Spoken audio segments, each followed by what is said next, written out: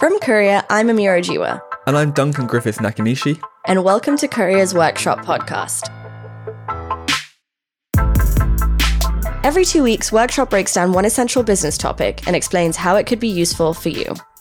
Our goal is to get you just the right amount of info to help you apply what we're talking about to what you're working on.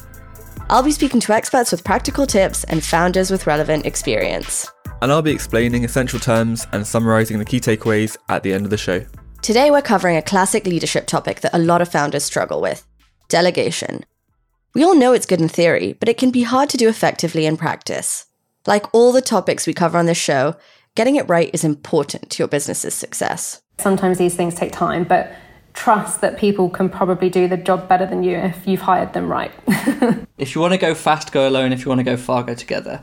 And I was like, there's definitely a limit to how much I can do on my own. First up, we spoke to a serious expert on the subject.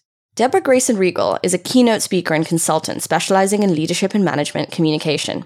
Her clients include Amazon and the US Army, and she teaches at Wharton, Columbia Business School, and even Peking University. Deborah, what are some of the key benefits of delegating? Why should leaders, focus on getting this right?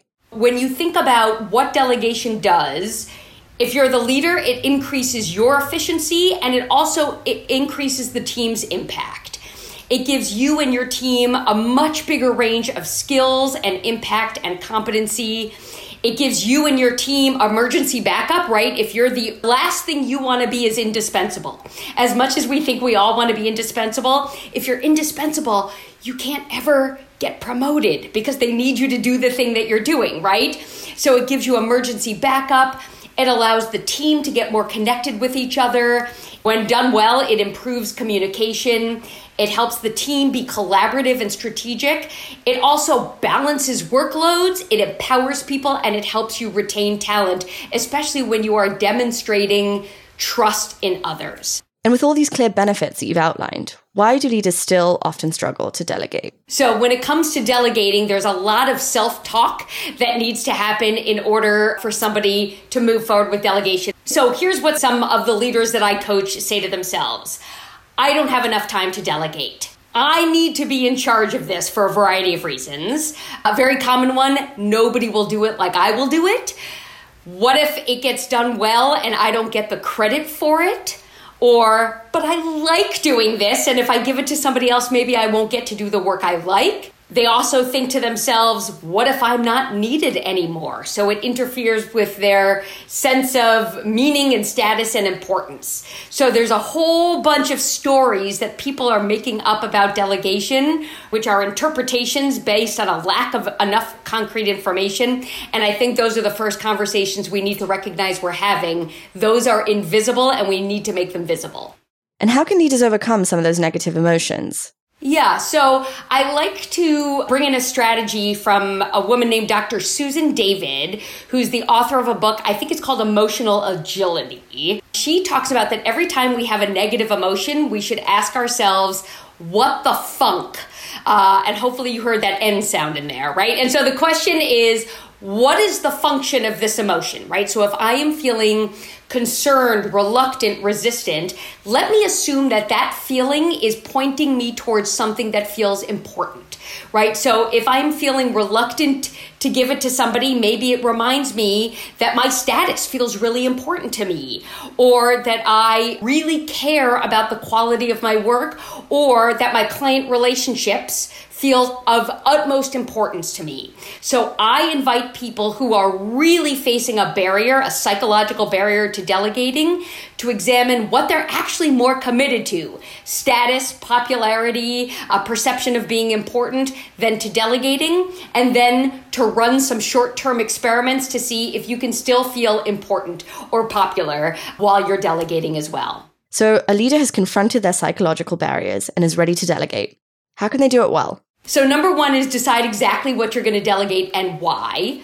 Number two is pick the right person and explain to them why you're delegating to them, and use it as an opportunity to give them some positive feedback or let them know that you're looking to grow their skills in their career, that delegating to them isn't a punishment. Number three is clarify the responsibility that you're giving them, right? So what parts of this can they do? What parts of this are they not going to do? Clarify the level of responsibility they have. Number 4 is be very clear about what success looks like. What are we looking to accomplish so that you have a shared picture of results or success? Number 5, agree on that person's level of authority. Make some agreements about checkpoints, milestones, and feedback. Create a motivating environment. So whether it's access to resources or teaching or training on a new skill or cheerleading or quick wins, figure out what this person needs and try to reduce barriers to their motivation.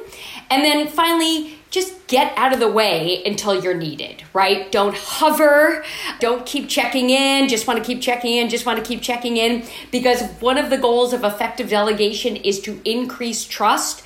Hovering, as my children will tell you, decreases trust. It does not increase anything.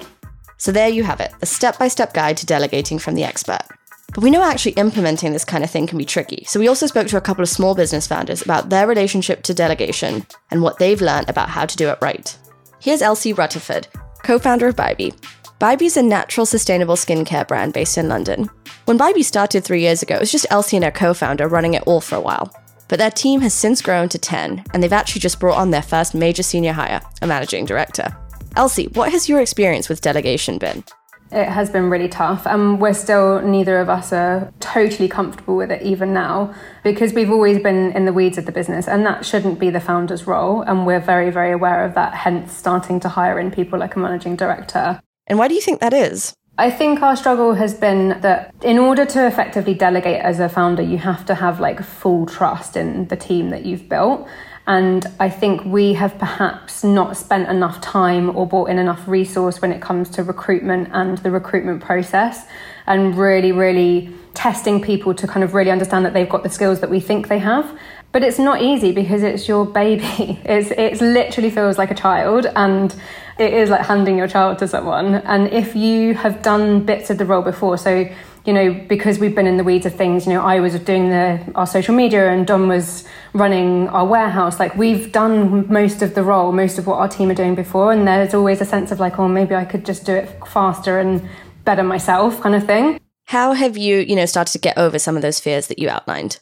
Upon reflection, we've kind of really identified how we can improve, and the hires that we're making now and the kind of training that we're giving the team now is all set up to be able to allow us to have a structure where we can kind of really comfortably delegate. So it's kind of getting over that hurdle and really trusting that you've hired in the right people to do it, and they've got the right kind of support around them to be able to do the job not only as good as you could, but better. And do you have any tips that you can offer to other leaders or founders looking to delegate more effectively? So we've now learned that the process of delegating is really important. So we'll say, this is the task that we want to hand over, or this is the bit of the business that we want to hand over. But throughout that time, we'd like to see, XYZ updates. We'd like to see the finished project here.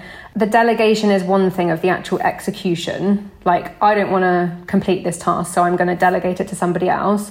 But what that person needs to really understand is your expectations on the touch points throughout that task, and when you expect to see updates or the final finished project, or it doesn't even need any sign off at the end of it, and how much kind of contact you want in that process. And I think, one thing that we found kind of delegating some of the slightly higher level stuff, or the stuff that we've been really responsible for over the years, is we still want some visibility on it. So we're handing it over and we're not executing it, but the team is still small and we're still very much involved day to day. So for our own peace of mind, we would still just like a CC on that email just to know that it's happening and it's moving forward. And then we'd probably like to sign it off in 2 weeks' time when the project looks like X or whatever. And I think you have to drive managing those expectations with the people that are taking on the task. Now, here's Calvin Benton, the founder of Spill, a Slack app that lets employees easily book in sessions with a qualified therapist. Calvin has a background as a solo maker, but he's now managing a small team of employees. Calvin, what has your experience with delegation been? I guess I started out just kind of building products that I really thought should exist. And I did this on my own. I was technical, so I could kind of cover a lot of stuff myself. What that meant was that I got kind of quite used to working on my own and just kind of shipping everything that needed to be shipped, from brand and marketing, product development, all the way through to kind of actually coding the thing. But I think I have definitely kept some of those like probably bad tendencies from like my like maker days when I was just like building stuff on my own. I think I found it like super tricky to delegate, especially when you can physically do everything. It's like been really hard to delegate things. And what do you think is at the root of your issue with delegation? As like a founder of a company, you are trapped a little bit because you can do everything, and you probably think you can do it better than most people because you like know all of the context for situations. I think that there's often a cost to get to delegating, right? There's kind of like the cost of having to kind of like explain the situation, kind of explain explicitly like what you want to happen.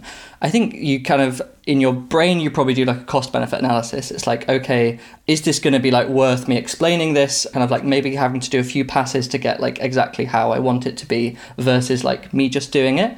The cost of doing it versus the benefit, like it's a tricky trade-off. I think I've definitely seen as like Spill has grown and as like I've been forced to kind of like do work that like other people can't do, then that like cost benefit trade-off has slightly like tipped a little bit. So it's like, you know, like me doing this is time that I could spend doing work that other people can't do. Any tips you've got for delegating effectively? What I've learned over time is I guess it's just like super important to do it earlier rather than later. And I say that because like as a project progresses, like the opportunity cost that I was talking about, like the cost of delegating to something and like filling in all that context gets bigger.